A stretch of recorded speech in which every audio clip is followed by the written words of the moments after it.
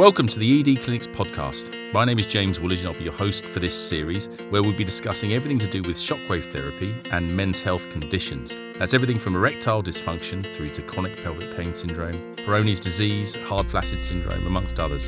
We'll be talking to a host of experts from around the world to shed some light on these complex conditions. And we'll also be talking to patients that have been through treatment journeys themselves, so you can get a greater understanding of how we can help a broad range of people with these conditions.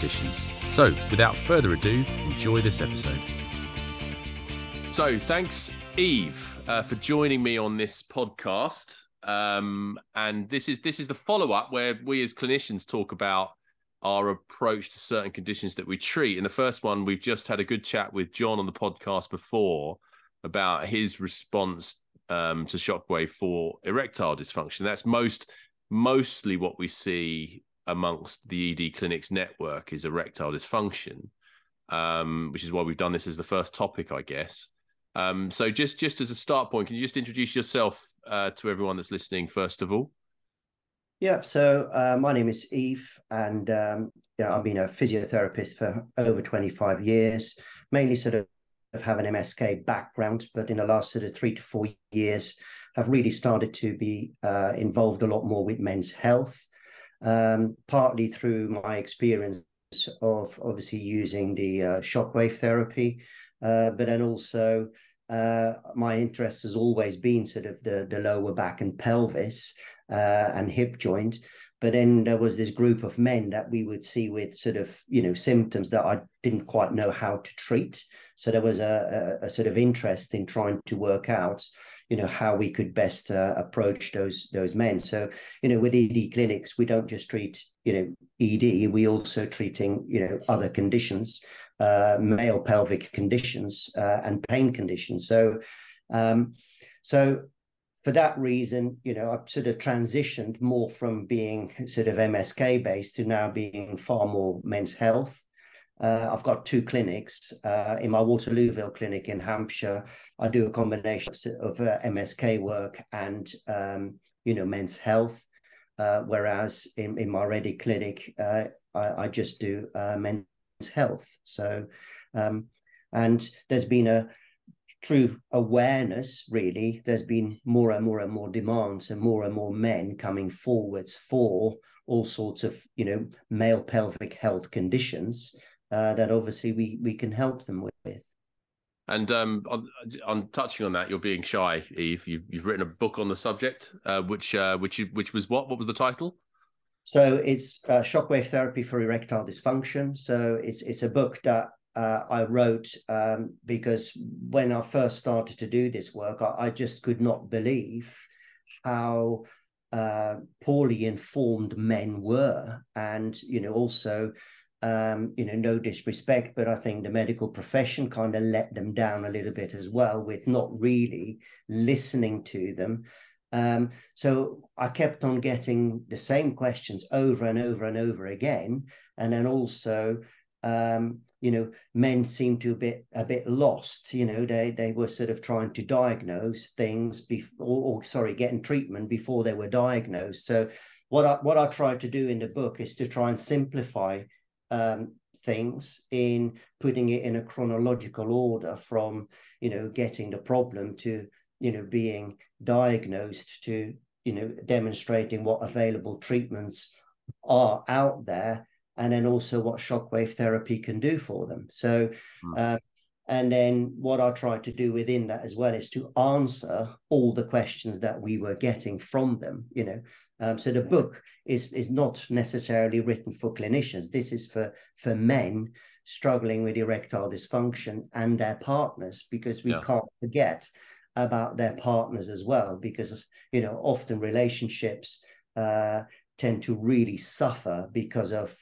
men having erectile dysfunction. So I would very strongly encourage partners to read the book as well, so they can understand that, this is a medical condition. This is a problem, I think on that note, one of the reasons why I think it, as you touched upon, some of the medical profession aren't necessarily so good in that area, of course. So there was a magic pill developed in, I think, probably the 80s, which which meant that for most men, they were greatly helped by what's now known, if your GP gives it to you, as sildenafil, which of course the Viagra is the name. But what we end up seeing are people that either don't want to go straight onto that as a choice, or in fact, after 5 or so years, it stops becoming so effective. And then I think because of maybe the lack of research in that area, because it was so effective, that the world has not moved on as quickly as it should have done for that condition. And again, that lack of knowledge, like you say, about the fact that, you know, there's a lot of men that won't understand that it's a vascular condition, that the erection is maintained through increased blood supply, which is how these medications work. They often do find that quite surprising. So, you know, now we know that people are searching for it more, and there's a lot more noise about this, which is useful because men don't want to talk about it, but clearly they are. And we know the traffic we get from ED clinics is increasing year on year by a huge amount. So from you know, John's perspective on the podcast before, I just wanted to get you on just to talk through some of the things that patients we know ask us about, you know, perhaps what is shockwave, how the shockwave is supposed to or theorized to work. So can you talk your classic patient, or talk us through a case history? A patient sees you, the first session, how you approach it, and then the shockwave aspect, if you wouldn't mind. So, I mean, the way that we all start off is that we do an assessment. So, you know, patient assessment is key, because we need to make sure that the patient is suitable for the treatment that we're offering. This is a process of asking, you know, lots of questions. We also use some standardized questionnaires. We need to get a good understanding of their medical history, their drug history, because really what we're trying to do is to try and you know, establish whether there is a true, you know, vascular or blood flow issue with the particular patient. You know, most patients, so about 80% of men who suffer with erectile dysfunction, you know, have vasculogenic ED. It's only about 10% who suffer with true psychogenic ED. But then, you know, the other thing that we obviously see in most men, despite the fact that it may be vasculogenic in nature, that there's always a bit of performance anxiety associated with that. You know, so we see that as well, and obviously it's part of how we manage it. But I think the drug history, the past medical history, all of that will give us a good understanding of the patient's health, their lifestyle, because I do think that that's kind of where the key is. That's where, you know, often you will find that there is some form of history. Now, we also know that there, you know, any kind of men under the age of 40 who presenting with ED should really be screened for, you know, potential cardiovascular disease. So get, you know, their cholesterol, their blood pressure, all of those basic tests, you know, a proper cardiovascular screen, for the simple reason that there is a state which is sort of subclinical. So men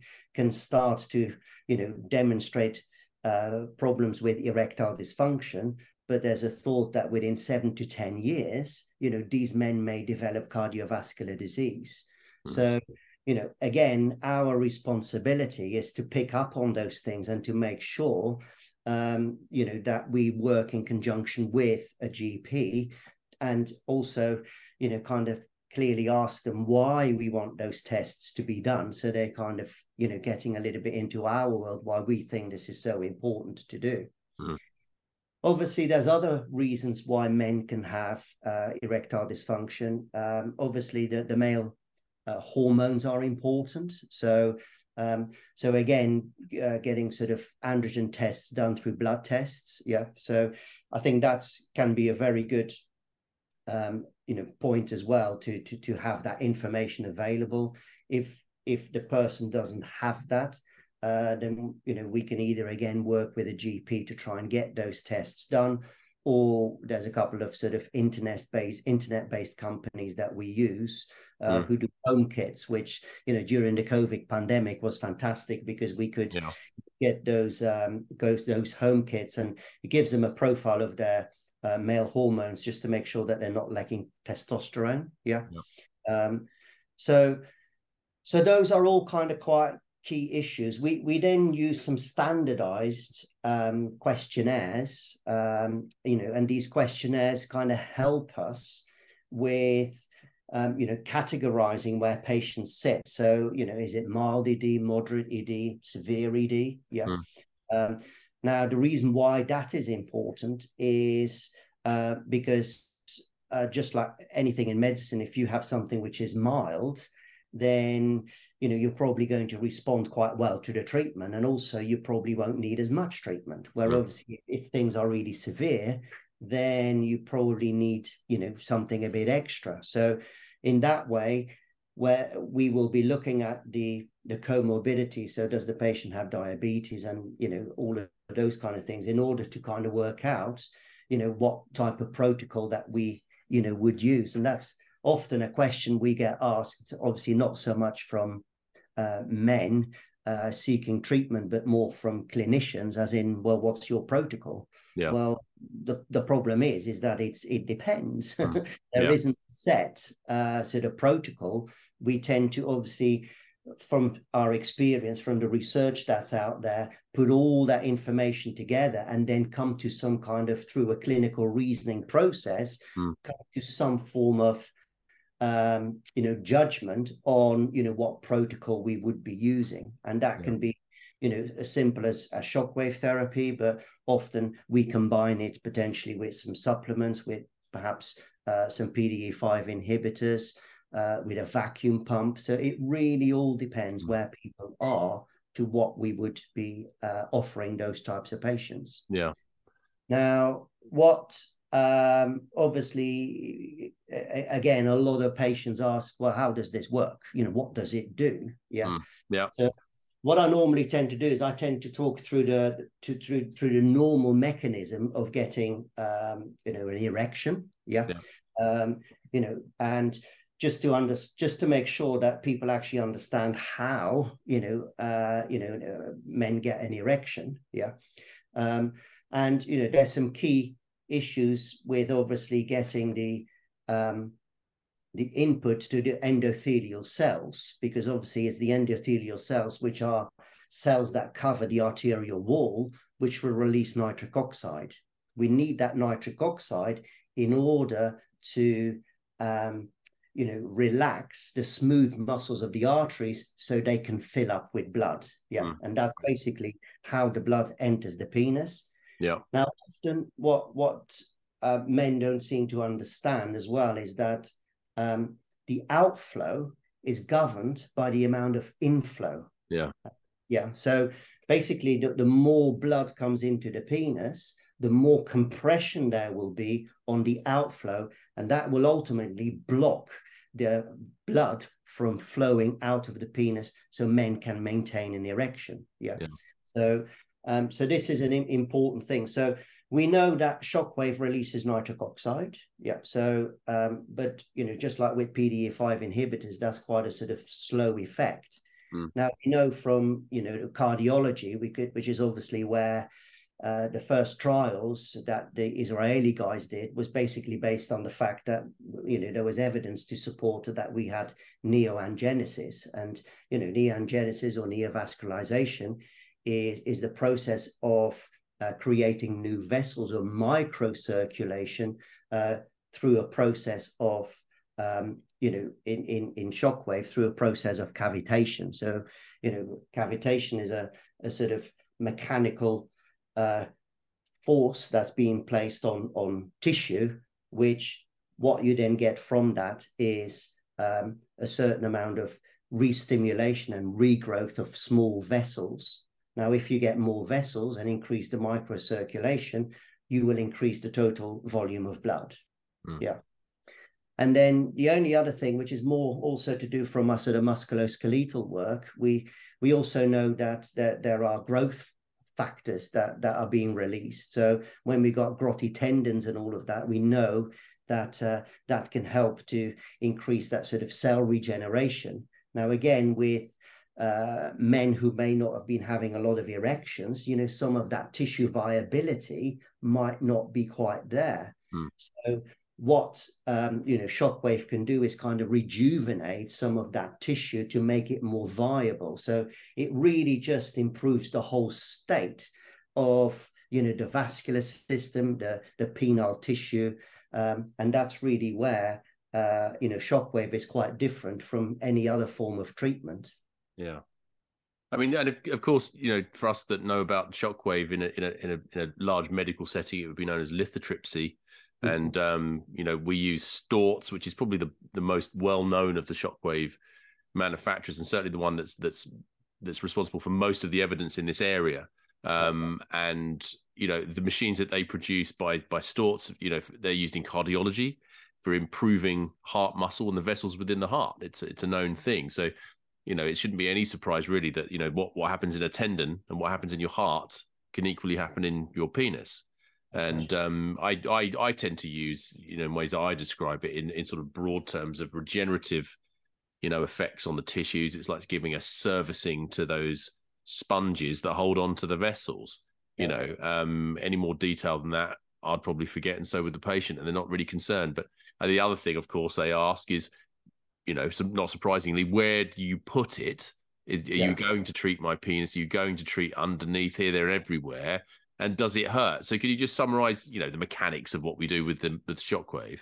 Yes. So typically, a sort of a session of shockwave, I normally take about a half an hour. The actual treatment in itself takes about 20 minutes. Mm-hmm. Although most men are concerned that it's painful, it's actually not painful. There may be some discomfort, but we are perfectly capable of, reducing it to a setting that a patient can perfectly tolerate. Mm. Yeah. Typically, we tend to do a good couple of thousand of impulses, on the shaft of the penis, and then we also treat the crura. Now, the crura is actually the root of the penis, so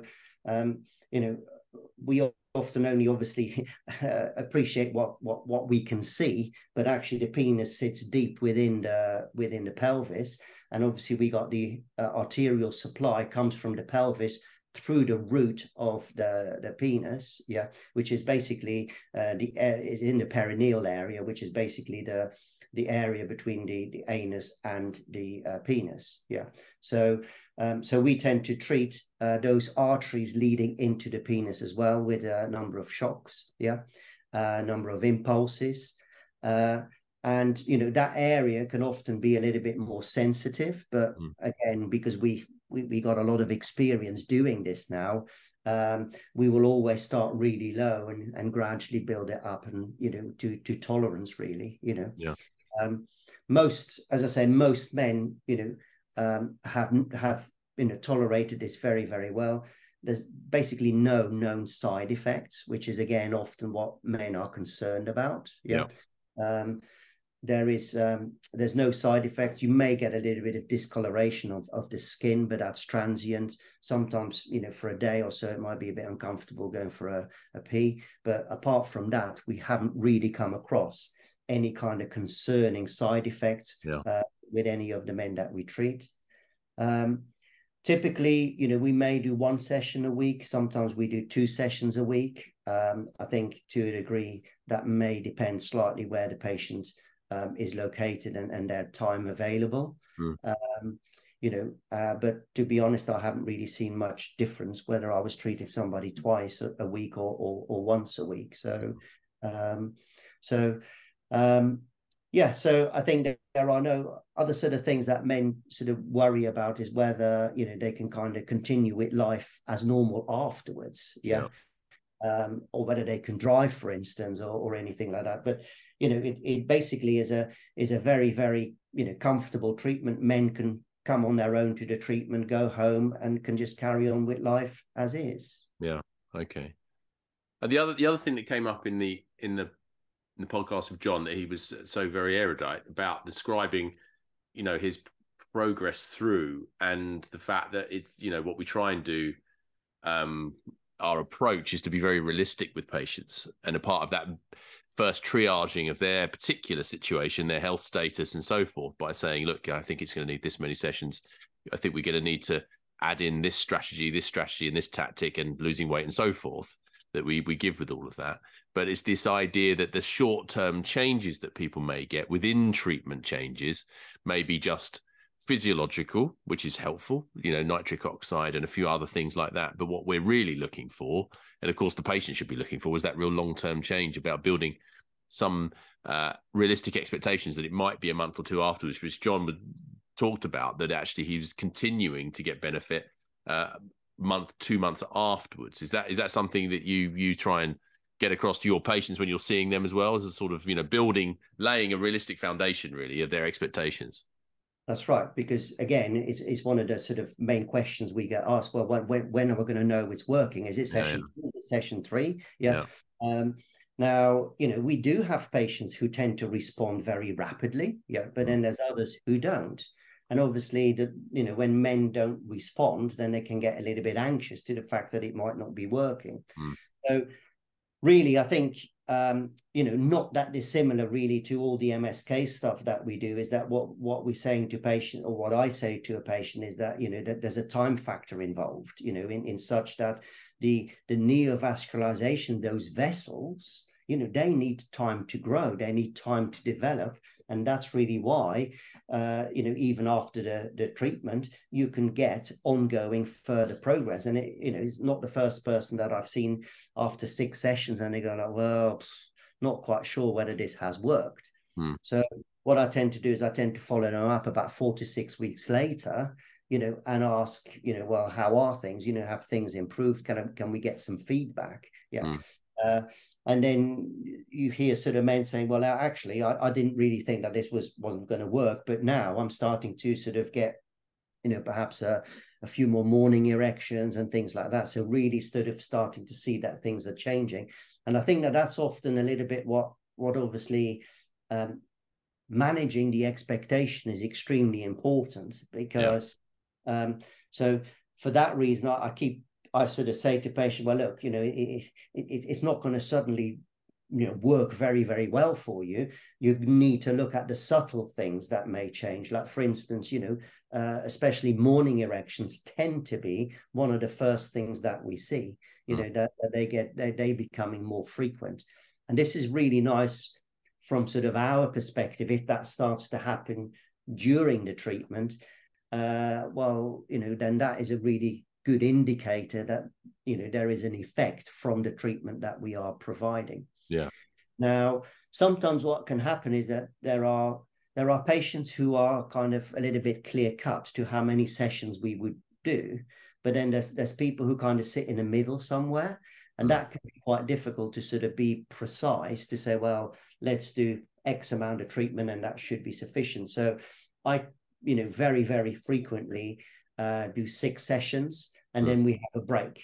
And a break is an evaluation period for them in order to be able to sort of get a really good view of where they are, because there's no point in doing more treatment if they don't need it.